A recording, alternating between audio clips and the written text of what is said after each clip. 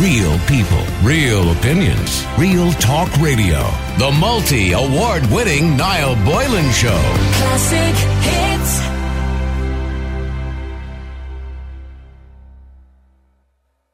A young Cork woman waiting for a kidney transplant remains in limbo after her operation was suspended until further notice during the pandemic.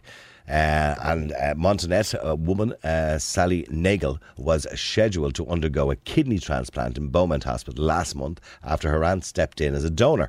This would have been Sally's second transplant since 2008, following a diagnosis of kidney failure at 14 years of age, and the condition came about as a result of a rare bone disorder which she suffers from.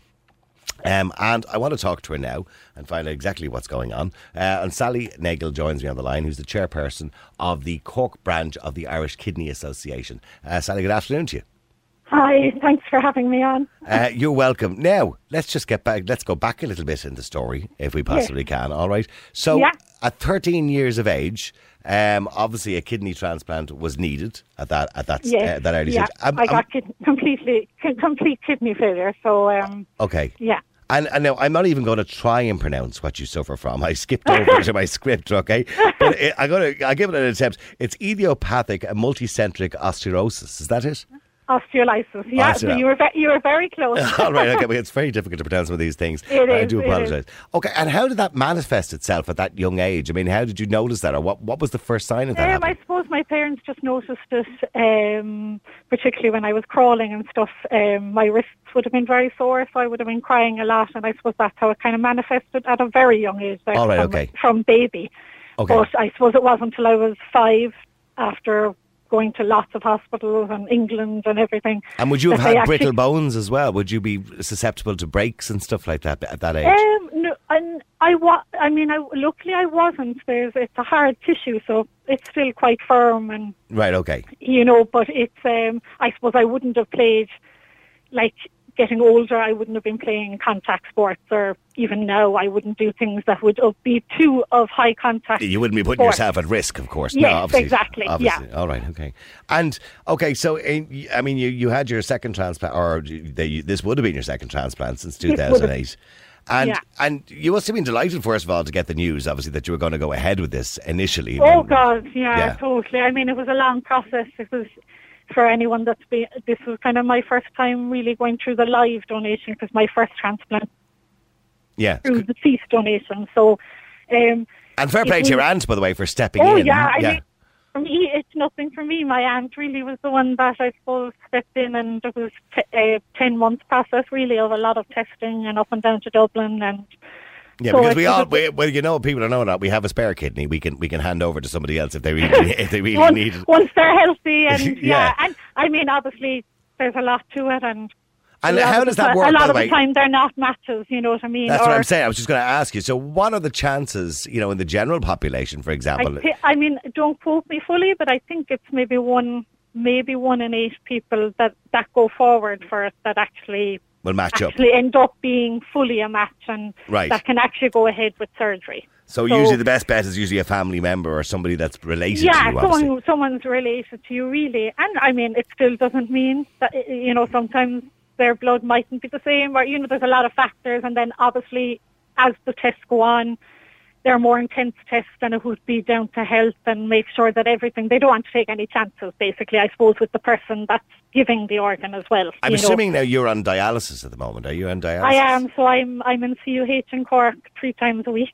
So I go there 3 times a week. Okay, that's rough, isn't it? Yeah, it is. And I suppose it's a lot on the systems. Them days, really, you could say that I can't really do much else. Really, my energy after it would be very low, but I mean, on the other days I'm good, and they're the days I try and get things done. Yeah, but other and how long does dialysis take, by the way, Sally? Well, I'm on the machine for 3 hours, but you could say 5 hours in total, because by the time I get there, get sorted, get back, on, get off, it all takes time. It's a terrible. I mean, it's a huge imposition on your life. Now, I know it's something you're probably used to throughout your life, and you kind of get used to it, having to do it to remain alive, essentially. But it is a huge imposition on somebody's life, and this would give you massive freedom, I suppose, once you get a kidney. Oh, massive! I mean, at the moment, I'm not working. I mean, I'm doing a lot of voluntary work, as you said there in your introduction. That I'm chair this year for the first time for the Cork branch of the IKA. which obviously is close to my heart, and that's why I'm trying to promote it as much as possible. You must have been delighted with the news, by the way, during the week. I was at last week or the week before when we were talking about the United Kingdom brought in this opt-out system rather than the opt-in system, and obviously that's been now discussed in Ireland as well. Really good, yeah. No, and I hope it, I'm sure it will. I'm sure the pandemic has probably stopped a lot of that. It was kind of processing in Ireland as well, but I think it kind of probably has slowed down now. Yeah, the conversation. Talk about, but I'm sure it will come back. It will come back. I hope all those are the conversations, because they're very important conversations happening again. But look, obviously, your operation was postponed. Yes. And have you been given a date, or is it just up in the air? Is it till further notice, or what have they said to you? It's up in the air, really. I think they are, as everyone can see, they are starting things back up again in the country, and that does include surgeries and it does include transplants. But I suppose the nature of a live donation transplant is that it's 2 people involved and it is higher risk. So they haven't said when they're starting them one specifically back up. But the irony of this whole thing was we cancelled a lot of routine surgery because of the pandemic, and then we ended up in a situation where the hospitals probably could have done a lot of this stuff because really they weren't put under the pressure that we initially thought they were going to be under. The private hospitals were practically empty, that we paid a huge amount of money for, so we probably could have done all these things. I know, and I suppose I suppose they didn't want to take. I suppose I don't know with other surgeries. I know with transplant, because of the nature of them and because of, I suppose, the amount of anti-rejection tablets you'd have to be on after the transplant, particularly just after the transplant.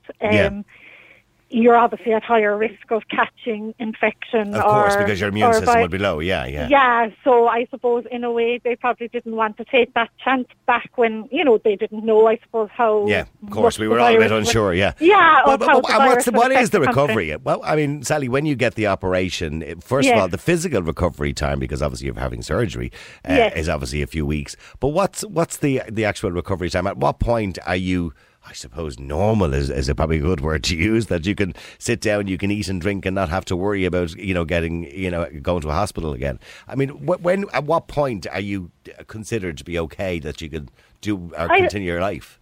Yeah, I suppose the nature with the transplant is it transforms your life, but I suppose you'll always be, like when I had my first transplant, every kind of 3 months I'd still go in and get my bloods done and make sure things are going okay.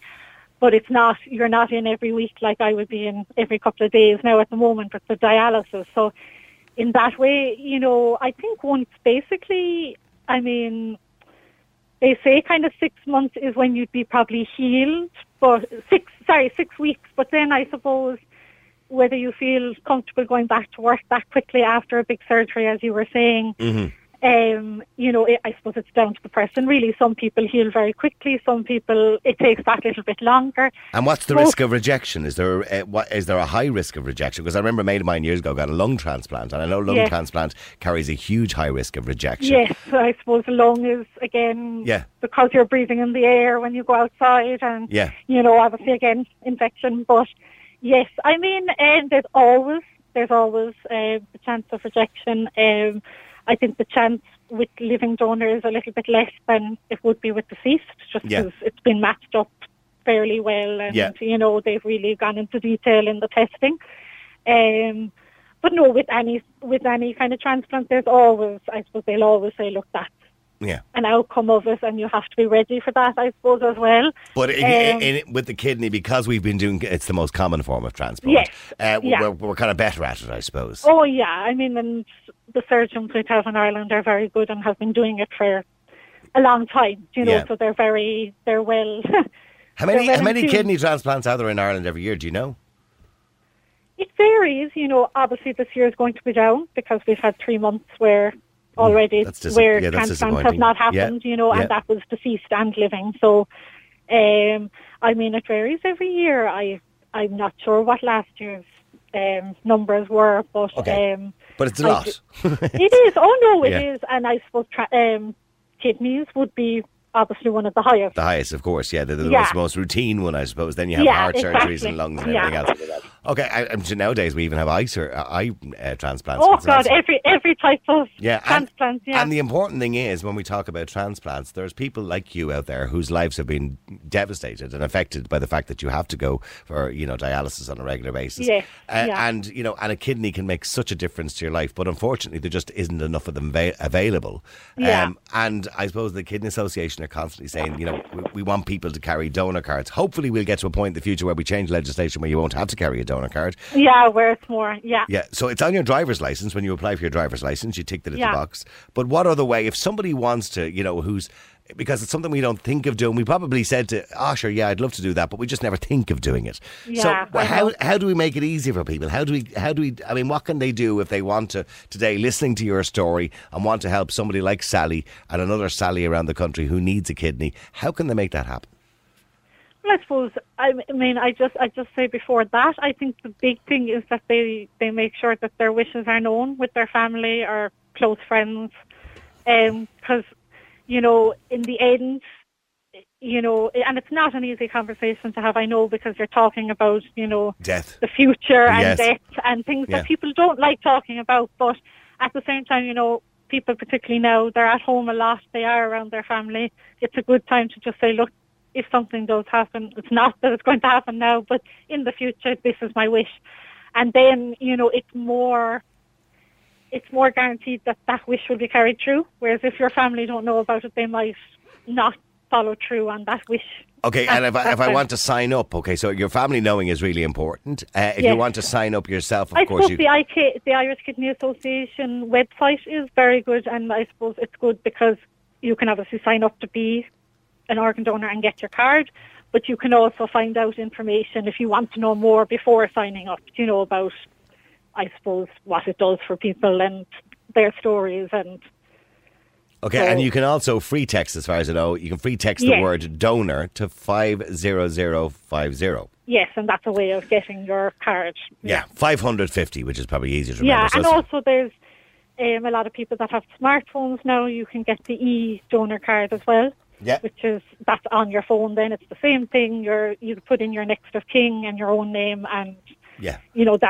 And I think you can pick one up at your local pharmacy as well. You can pick a card up there as well. Pharmacy. And even if they're not in your pharmacy, that's a good opportunity maybe to get onto the IK and that they can even supply them to that pharmacy because we're trying to get them out there, widely. Of course. Yeah. But the easy thing for anybody to do listening right now who wants to be a donor is to text, okay? So you can free text. Just text the word donor, DONOR, to 550. So just text the word donor to 550 and they will send you out then the necessary card or, instructions as to what to do. Yeah. But look, I hope you get your operation very soon. Thank you very much. And I'm hopefully before Christmas anyway, or before the end of this year. Fingers crossed, exactly, yeah. Because the thought of having to go every second day for your dialysis, oh my gosh, I don't know, but that must be like, it's just a huge imposition in your life. You know what, it'll be nice, and I'm sure other people that are waiting, it's nice, it would be nice to be able to go back and do some work and them kind of things that, obviously other people are able to do, so fingers crossed. All right, listen, Sally, thank you very much indeed. Thank you so much for having me. No problem. Sally Nagle, who's the chairperson of the Cork branch of the Irish Kidney Association and in need of a kidney. Well, not in need, but she already has one. She just needs to get it put in. But just imagine the situation, if you were in that situation, that 3 times a week you had to go to a hospital literally for 5 hours just to have your dialysis. How life-changing that would be, if you had somebody, a family member or somebody who passed away or yourself indeed who passed away. Look, the kidney's not much use to you after you go, really, is it? I mean, I don't want to be blunt about it, but that's the truth. So please sign up for it, all right? It's 550. Just text the word donor to 550. That's all you have to do, all right? Or go to your local pharmacy or go onto the website of the Irish Kidney Association and you can be a donor. Hopefully we'll be changing legislation around that soon where you'll automatically be a donor unless you opt out. Real people, real opinions, real talk radio. The multi-award-winning Niall Boylan Show. Classic hits.